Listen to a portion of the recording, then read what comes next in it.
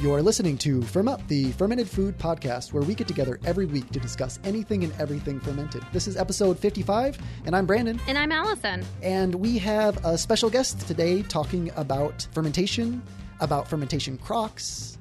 We're excited to have Sarah Kirsten here of Counterculture Pottery. How are you? I'm doing really well, Brandon. Thanks for having me on the show. So you have fermentation crocks. You're listed in the resources section of the Art of Fermentation. Your crocks are prevalent online. You can find them different places. Images of beautiful crocks. Thank you. What got you into this? Were you a potter before into fermentation, or did fermentation bring you into pottery? Just kind of step back and let us know how you got into all this. Well, I have been a potter for longer than I've been a fermenter, absolutely. But this project, making these fermentation crocks, is really what helped me take my pottery to a whole new level. So I started making pottery when I was a kid, and I just always did it, and I never thought that I was going to end up doing it for like a business or a job. But life, it takes you around, and I was living out in the San Juan Islands in Washington State, and I was working on farms, and I was also working for a potter while I was out there, and I thought that I was just really inspired by food once I ended up working on the farms, and I thought that that was the direction my life was going to take, would be like growing food or working in food. And for about a year, my friends out on the farms kept on saying, like, Sarah, you should make fermentation crocks. And after a while, it just seemed like a big challenge. But eventually, I just decided to go for it. And I started fermenting foods when I was living out in the islands and working on the farms. So fermentation was important to me. And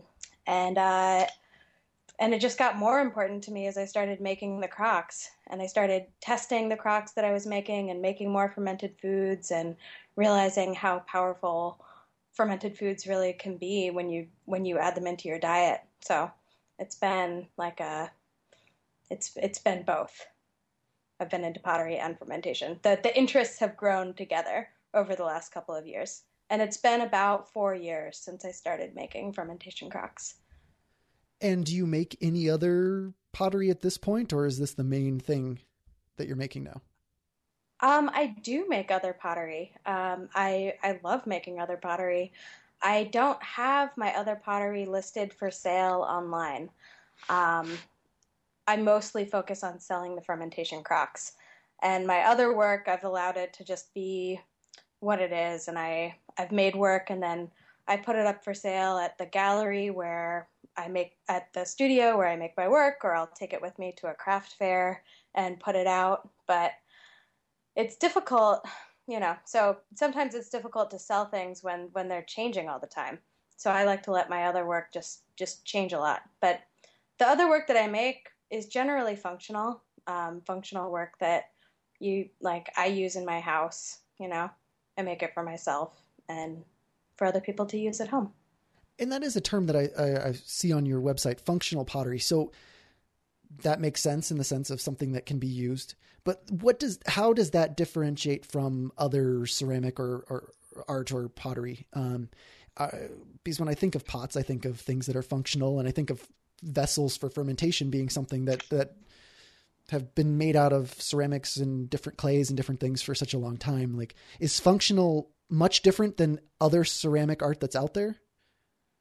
I guess that I think of ceramics as kind of falling into two categories. One category being functional and the other category being sculptural. There's a little bit of a crossover between functional and sculptural. Sometimes people make like a teapot that will be very sculptural and less functional. But functional pottery, I think of as being, pottery that people are making for everyday use. And so like, tableware, like bowls, cups, plates, that kind of thing. I think the fermentation crock, sometimes I call it an extremely functional piece of pottery because in designing it and making it, I've had to think a lot about um, how it functions, and that plays into the design of the crock aesthetically, and it also affects like the materials that I use. I specifically fire. I do what's called high fire ceramic work. So I fire to a high temperature on the range of people making ceramics or functional ceramics. And I do that specifically because I want to make sure that the piece is fully vitrified, which is the term for when everything melts really well in the kiln. Because the fermenting environment is highly acidic, and I don't want the fermenting to eat away at the glaze or at the walls of the piece.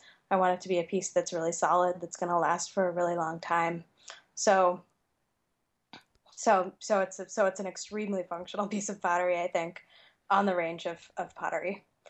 Well, and can you talk a little bit, like describe, or if you have a verbal way of describing your pot and or your fermentation jar and how that's the design has come about for that? Because like I've mentioned, it's very beautiful. I mean, we'll have links in the show notes at firmup.com/podcast/55, and definitely go look at those.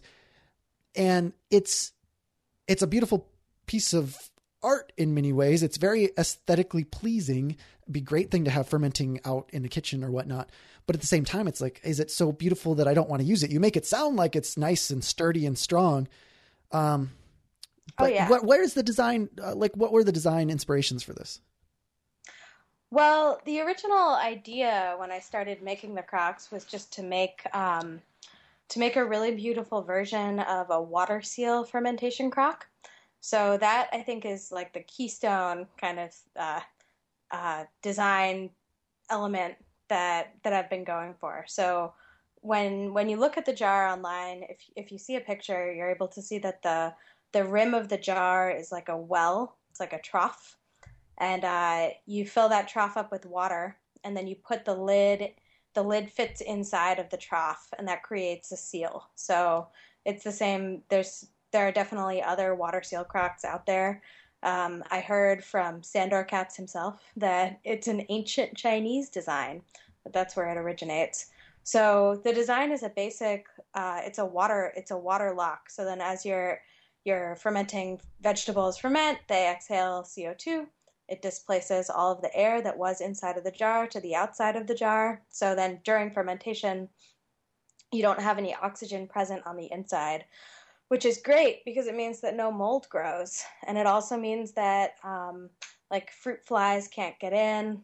And it also means that the fermenting foods don't smell as much in your house when you're walking around and your crock is there on the counter. So those are the reasons why that water seal was really like the key thing that I was going for in making the jar. And beyond that, how is it designed? I mean, I've just been trying to make like a beautiful piece that is going to be really sturdy, and is going to last for a long time. So they're definitely not super light. I mean, I don't think that they're heavy like an anvil, but it's a solid piece of pottery. I don't think you could drop it on the floor without it breaking, but you could probably knock it around in the sink while you were washing it. But I do tell people to handle them with care. And it's definitely designed to be used. The handles, I've worked on the handles to make them pretty small and also functional, just because in analyzing like handle design, if you have like big handles, they're more likely to get broken off. Eventually you might knock into one of the handles. So I purposely brought the handles like in pretty close to the jar so that as little of a handle as is necessary is there. And the jars come with weights that fit inside to keep all of the cabbage or whatever you're fermenting submerged.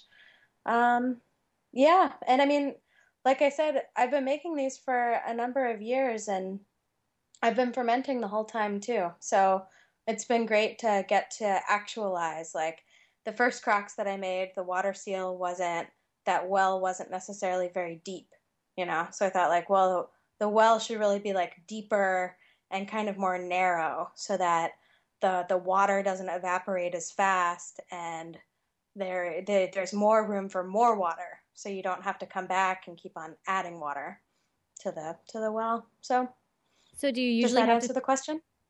Yeah. It's a very good answer. Well, do you have to fill up your water seal often? I mean, you just mentioned you touched on how you've made it deeper and narrower. But how often do you have to fill it up if someone has one of these Crocs? Well, I think that would really depend ultimately on the weather and like the humidity, and probably also like the location in one's house where one had the crock. But I'll say that I probably add water to mine about once a week. I mean, the water doesn't evaporate all that fast. So, I would say to be safe, if it's very warm outside, maybe every like 4 days, 3 or 4 days. But I live in the Bay Area, so it's not really scorching here. Maybe if you were fermenting foods in like Texas in the middle of the summer, you'd have to fill it up every 2 days. Sure. But maybe in Seattle in the winter, it would be like once every 2 weeks. I mean, I'm not sure. Right.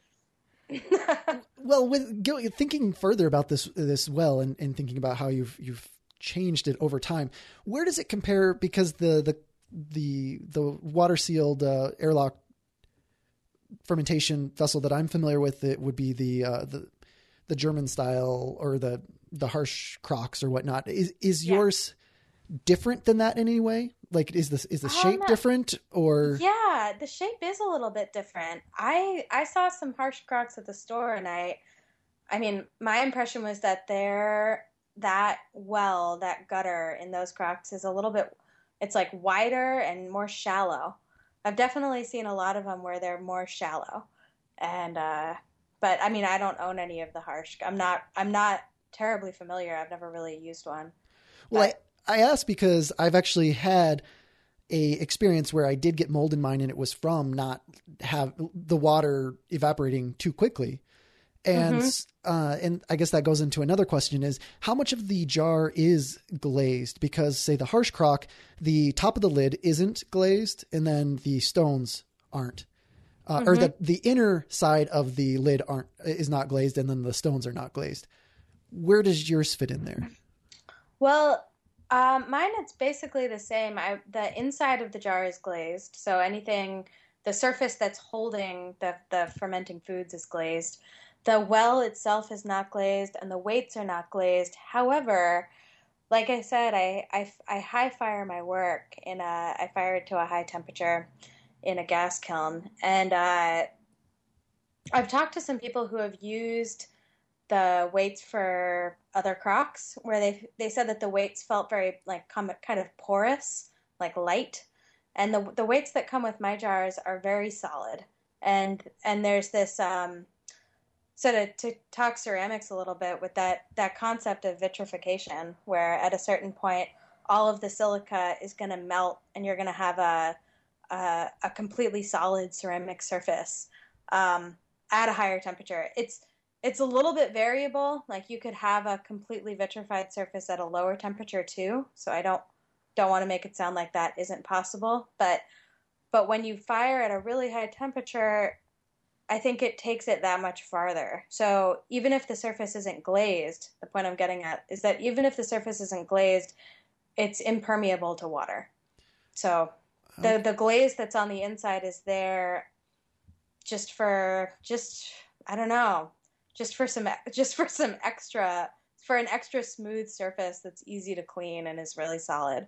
But yeah, that makes sense. I mean, so maybe the stones that I've had, because I guess I didn't emphasize that when I had the mold, I also had the stones that then got that moldy smell to them that I've never been able to get to. And I actually had to replace the stones. And even to a slight extent, I smell it on the top of the lid if it gets moist. But that doesn't seem to affect it too much. Yeah. Is that part of the vitrification? Like that it's maybe more porous and has just absorbed those things, and no matter what I do, I just am not going to be able to get it out? Yeah, I think so. And actually, it's interesting to hear you say that, because the way that I have been testing my Crocs all of this time is that at the end of using using the crock, whenever I unload a batch of whatever I've been making, I wash out the crock and then I let it dry and then I sniff it. I do a sniff test and I sniff it to see whether or not it smells like what I just made in that crock. And I do it because when I started making the crocks, I was firing at a lower temperature. So the first crocks that I made were kind of like a mid-range fire, and I used them and I used them and I used them. I probably did 3 or 4 batches, but then I noticed that they started smelling like whatever I had just fermented. And then after another couple of batches, I washed them out and I put them on the shelf, and I opened them up the next week, and it was a little bit of like, there was some dampness and a little bit of like mold inside of those containers. And so that's when I decided that I really just had to high fire my work, because it seemed like that whatever had happened there. Yeah. So the point is, none of that has happened with any of my work for a number of years. That's and good to hear. I would guess that was what was going on with your crock and with your weights. That is good to hear. That's good to know that like there's at least some kind of answer to it, because I've gone crazy trying to get that thing cleaned and just had to give up and get, again, like I said, get new stones and then not let it mold, because they do still, the stones that I found, be it Harsh or other companies' stones that fit inside of my crock, they all have more of that. They absorb the flavors, or the smells. Yeah. And so, yeah, I mean, that's definitely seems like a differentiation with yours. So that's awesome. Yeah, cool. Good to hear. And then it looks like you also, when I was on your Facebook page, going way back on images to 2011, it looks like you have a different style. Are you still making that style, or is that part of that evolution of style? Like the handles look like they're a little bit more out and different things. Yeah. Was there why the change in the morph of bringing everything in, it seems? Well, the handles, that change happened. I took a workshop out at an art center, and I was really enthusiastic, and I've been making these fermentation jars, and at that point, the question on my mind was like, how can I make these better? Like, how can I keep making these better? And so there was the guy who ran the art center. He's this really great guy. He's really quiet, much older, really quiet. And so he brought me into his office, and he happened to have a collection of crockery, of fermentation, of old American crockery, all around his office, just lining his office on a shelf. And when I looked at all of the different crocks, the older ones that had handles that came out, I would call them like a strap, like kind of handles that look like straps. Those handles were all busted off of the jars, kind of like how like your handle will be the first thing to break on your coffee cup. So all of those handles were broken, but then all of the handles that were really close to the pieces were intact. And so he pointed out all the crocks, and he looked at me and he said, "The decision is yours." Sure. And that's why I decided to change the style. I think that was how I made that decision. And so, yeah. And then I tried out some different ideas. I think in the middle, in between what I have now and the original ones that I made that were in the Sandor Katz book, at a different phase. And just as an artist, you're always improving. So. That's what happened. So are you making these crocks on a daily basis, or is it just kind of like, today I'm going to make 5? Like, how do you go about deciding? Because I'm looking at some of your pictures, and it seems as if at times you have a lot, and then maybe you just have a few. And I don't really know much about this and how to go about it. So I'm just wondering. Well, these days, I would say that I make a lot at once. I started making them. So when I started, and So when I started making them, I was hand throwing all of them on the wheel out of like one, like I would take a ball of clay, turn it into a fermentation jar. That was the fermentation jar. And that was fun. And at that point, I would make them in sets. I think I would do like 10 at a time. And it would take me about a week or maybe more than that, like 2 weeks to do 10. Um, Now the jars are slip cast. So because they're slip cast, I can make a lot of them at once. And the kiln that I fire, I fit 28 into the kiln at a time. Oh, wow. So now I'm firing 28 of them at a time. And the production process is a lot faster because they're slip cast, and that's why they consistently look the same instead of all varying the way that hand thrown pieces do. And is there any thought behind doing that besides just efficiency? And also, could you explain slipcasting for any listeners that may not be familiar with that? Slip casting is the process where that most ceramics are made by slip casting, as far as I can tell. And the process is you make a plaster, kind of, you make the shape. There's a plaster negative of the shape. So if you wanted to slip cast like a standard coffee cup, it would be a cylinder, like you would have the empty space on the inside would be the cylinder, and it would be encased by the plaster that would be around that shape. And then you pour liquid clay into that plaster block that has that shape inside of it.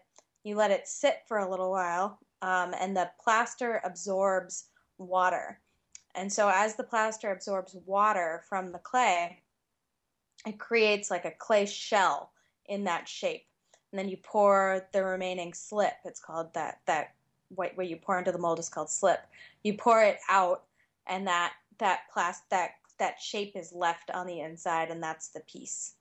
So does this negative that you're talking about kind of come in like two pieces that fit together, or how do you take off this? And Okay. the mold that we're using for the fermentation jars is actually multiple pieces because it's a complicated shape.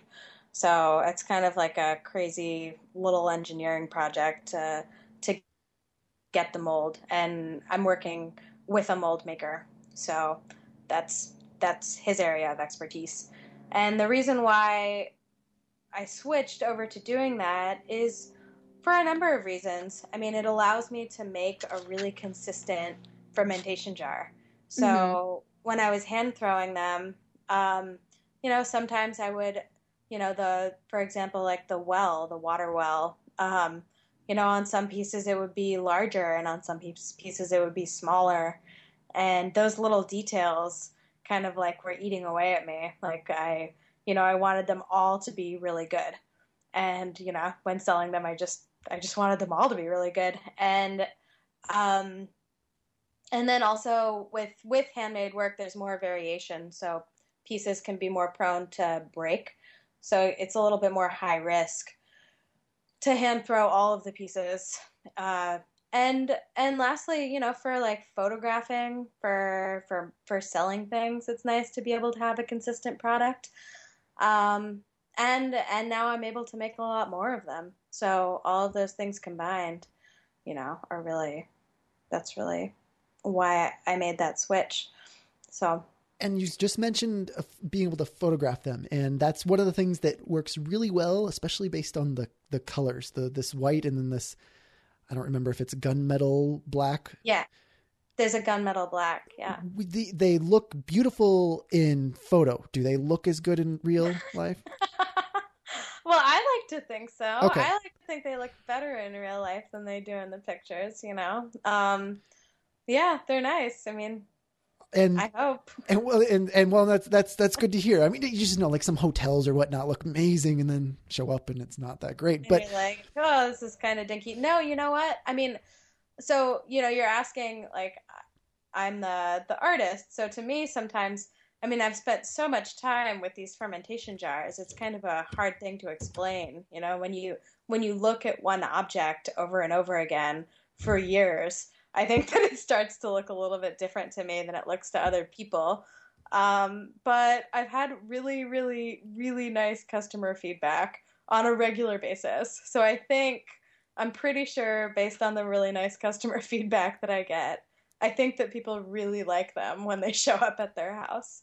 Awesome. So, And then I yeah. guess that brings it into, I actually, well, before I get into people and arriving at people's house, so it sounds like there's a lot of mail order business, but then specifically before we get off the topic of colors and how they look, do you have anything to say about the choice of the color or how that's how they're painted? I mean, are they hand painted, are they sprayed, or I can't exactly tell by just looking at them. I apply my glazes using a spray gun that uses an air compressor. So it's an air compressor spray gun situation. And I do that so that I can get a really even coat of the glaze on a large piece. Generally with ceramics, a lot of times people dip pieces into glazes using like tongs and a bucket or however they're going to go about it. But I found that the pieces are so big, it's hard for me to do that. So I use this air compressor setup. Because it does spraying versus dipping, because just looking at them, they just look like they've just got this nice coat to them. So and I think of like dipped things sometimes have like a thicker aesthetic to them. And it's uniform too. Like when you look at a picture of it, there's not what Brandon is saying, thicker in maybe one area than in a different area. So your spray gun, it seems to. I've never heard of that being used before, but it makes sense. Doing the trick, I think. I think that a lot of bigger ceramic makers, I think a lot of glaze is applied using a spray glazing setup. I know there's a really cool ceramics business in the Bay Area called Heath Ceramics, and I took a tour of their production facility, and they spray glaze their pieces. I think it's how you would get it to have a pretty consistent coating. And I do that. That's only on the outsides of the pieces. I glaze the insides differently. But I guess I do that. I love pretty consistent, and, if the glaze is really thick on one side and not on the other side, there are different issues that can cause. And, so just to steer clear of all of that, I've been spray glazing them pretty much since the beginning. So sounds like it goes back to that functionality aspect of it. There's a certain romanticism that people that may not be aware of or familiar with ceramics that kind of seems like, oh, hand throwing, it's such a romantic idea and it fits so well with handmade ferments. But if a person actually wants to be able to use this thing and make it last, it sounds like you've made those choices specifically for those reasons. Yeah. I mean, I don't want to be, I mean, I don't know, I think people love handmade things, but I think kind of only to a certain extent. I think it's really nice, but if I for example dipped a piece in a glaze, and then it was really thick on one side and not on the other, and then maybe in the kiln that glaze ran off of the piece and like hit the kiln shelf in like a big drip that I would have to like sand off with like a grinding wheel. Like that's not really what I'm going for. Like, that's not what I want to be doing. And I don't really think that's what people particularly want either, So I've just been going for trying to make like a really functional, really solid object. And that's been the challenge is how do you, all I really know how to do is make pottery, So how do I make like a piece of pottery that's going to stand up in your kitchen and be just as useful as your KitchenAid mixer or your, whatever it is that you have, but for fermentation. So, yep. Awesome. And then, so going back to like what I hinted at with it, you said that things kind of show up in people's homes. So it sounds like there is a decent amount of mail order. Where does your balance come from? Are most people finding you online, or are you doing things locally in your area? What's your kind of... We are doing both of those things. And I say we because I work really closely. I have a business manager who I work with, and she's in charge of all of our wholesale accounts. So we have We're in a number of stores in the Bay Area, and we're also in some stores in places that aren't the Bay Area. So we're in Portland at a store called Alder and Co. And we're in LA at a store called Reform School. And we're working on some stores, a store in New York right now, and hopefully that's going to happen. And so we're working on we want them to be in stores, and we want people to be able to see them. And also, it's really great for us when people buy directly through the online shop. Just that works out really well. So we have, when we have gotten different, like mentioned in different places, people find us, and it's been really helpful. It's been wonderful being in the art of fermentation. I would say when that book got published, it was just magical for me. The jars have been online, like in my online shop, and people would just buy them. And they would just find me in the art of fermentation, and then they would just buy them. And it was awesome. And I would just send them out in the mail, and that still happens. So it's both. It's crazy to me. People are looking for, that's why this has all worked out so well, is because people are looking for beautiful fermentation crocks. Like this wasn't like the craziest idea. Like people love fermenting foods, and they want a crock, and they want it to be beautiful, and I think they want it to be made by someone who's a real person. So yeah, I think a lot of it, I think too, is not only are they beautiful, but it's nice to have something that looks nice on your counter in the kitchen, and it works well. I think that a lot of people are drawn to that. You can use mason jars and all sorts of different things, but when it's something as pretty as your crocks or other crocks, it just makes it kind of nice to sit there. It's kind of a conversation piece. Yeah. I can only imagine. When people are ready to take their fermentation to the next level. Next level. Exactly. Yeah. And so then with the art of fermentation, with these other places that have either found your work through other ways, how has this changed the way that you ferment? Are you still having time to ferment, or has the business taken off so much that you don't have time to? Well, funny that you ask. I was very busy this fall, with making the fermentation crocks all the time. And so this fall was the first time that we ran out of sauerkraut in my house. And it was like there wasn't any sauerkraut. It felt like like an apocalypse. It was just like, oh no. It's like, oh my God, I'm so busy making these crocks. I don't have any more sauerkraut. Yeah. The idea of like making crocks all day and then coming home and then just like shredding like 7 heads of cabbage and turning it into sauerkraut felt onerous. But that time ended, and now I have 5 crocks at my house, and they are usually all full, and they're all full right now. So that's what's happening now. Are they all full of sauerkraut, or do you have different things in them? Does it just kind of depend on what your fermentation inventory is that you make, or is it kind of like today I just feel like making kimchi, or I feel like I want to make this today? Well, I have some standards. So I have some standard things that I like to make and keep around. And then I'll usually have like an experimental crock in addition to the standard crocks. And I just sort of arrived at this over the last couple of years, but I really like radish kimchi. So I make a daikon radish kimchi that has daikon radishes and carrots and all the things you put in daikon radish kimchi. And then I make a plain sauerkraut. Always have like just cabbage sauerkraut. And I make a curtido, like a Salvadorian style kraut with oregano and carrots and garlic. And those are, and then I really like making, I had like I do like a basil and white pepper sauerkraut. So those we usually have, and those are usually fermenting in the crocks. I'll mix it up and I don't know, copy something really great that I tried at the farmer's market in in another crock.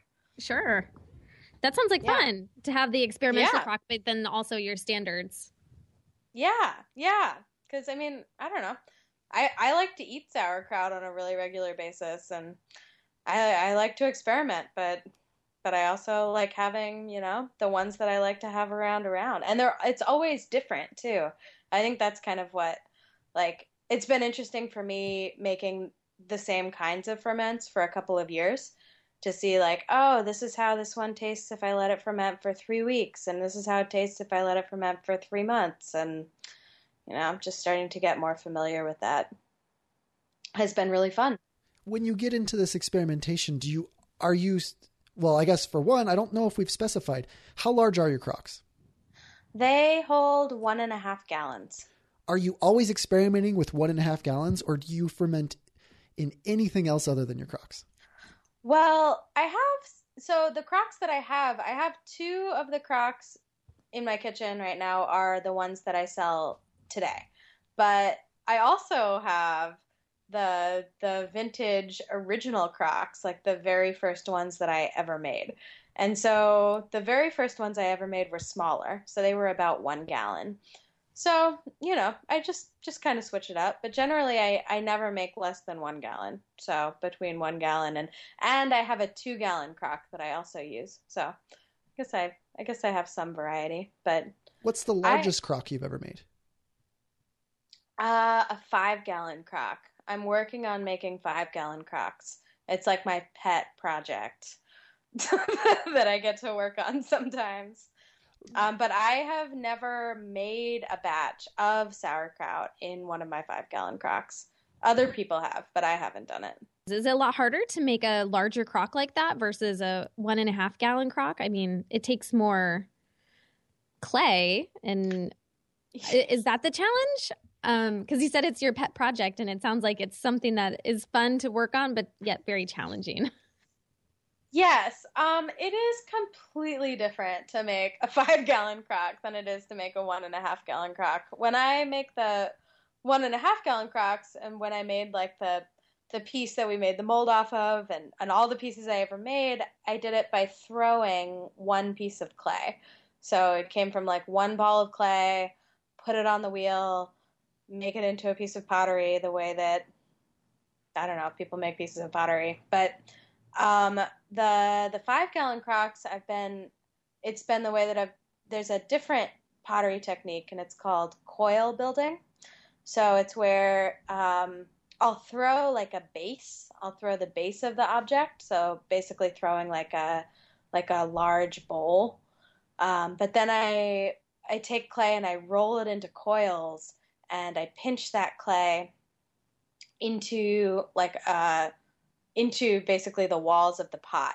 So you lay 1 coil like around, and then kind of like throw it so that the pot gets taller, and then you lay another coil around, you throw that so the pot gets taller, and then eventually, I don't know, you have a 5-gallon jar. But what's different about it is that it's using a lot more clay, so it's kind of a bigger commitment.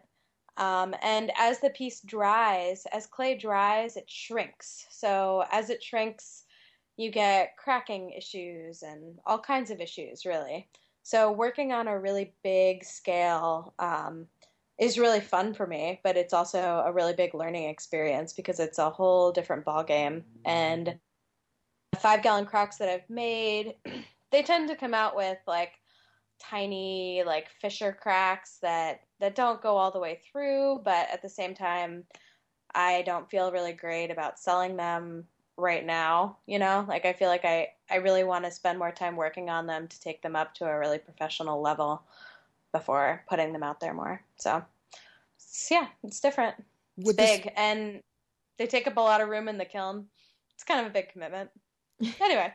And would that be something that, just trying to wrap my mind around this, would it be, if you're coil building, if you had a successful design that didn't crack, that worked really well, would you eventually be able to slip cast that? Or is it the issue of you need kind of a crane or mini machine to then slip cast with? To like move the mold around once you're trying to slip cast it.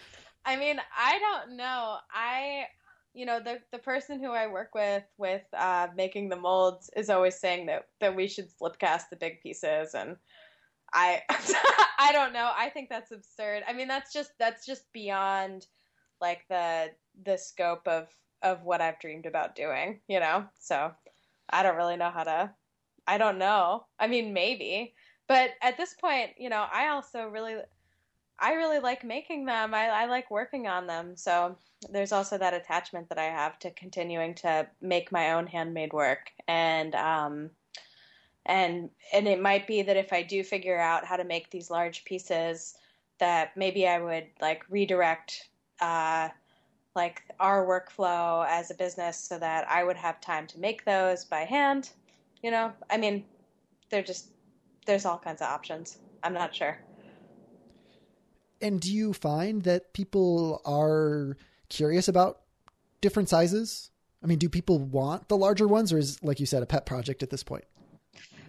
Chefs want the large ones. I'm working on them because chefs want them, like chefs in restaurants. So the one there's a restaurant in Berkeley called Chez Panisse, and they have been using one of the large crocks that I've made. And you need to make, or like small fermenting businesses. I would say I don't know any individuals who are chomping at the bit to get a 5-gallon fermentation jar in their house, because you can fit a lot of cabbage in a 5-gallon fermentation jar. Oh yeah. I mean, Yeah. I mean, like, we're talking about a really big like cabbage and time commitment to fill one of those up. So I think that the largest like individuals have kind of asked me to go up to like 3 gallons, like 2 to 3 gallons. And I mean, I want to do it all. It's just as a matter of time and putting it all together. So, I mean, I'm hoping that within the next year I can develop a slightly smaller and a slightly larger fermentation jar than 1.5 gallons, because I think 1.5 gallons is a great size, because you make a decent amount of kraut in that jar. But for some people who are like beginning fermenters, they kind of want a smaller jar, and for other people, they want a larger one. So we'll see. So is there anything else big, or any other directions beyond those? Or is that really the direction so far, is work on those big ones, work on these different sizes? Anything else that you're going to be making? Or is that keep you busy enough? I'm working on making some large bowls that are, again, specifically designed for sauerkraut making. Like the sauerkraut making experience, I think, kind of calls for a large bowl that's like really great to pound all of that cabbage in. And so we have them, like, I've been using bowls I've made to make my sauerkraut in, and like a bowl that has tall sides. I think that's it. I don't know about you guys, but whenever I make sauerkraut, I just make a mess. Like, there's cabbage everywhere, and I gotta really like sweep up the kitchen afterwards. So having a big bowl helps me out. And I've also thought about different projects related to fermentation. Like, I would love to design like a kombucha brewing urn, something like that would maybe involve a spigot. But these are just ideas at this point. They aren't happening yet. And then other smaller things. I think my focus with ceramics is really like on food. So different things that can be used in the kitchen, like specifically designed things that can be used in the kitchen. But as these projects are all just kind of happening right now, I don't know how much I can really say. We'll see what happens.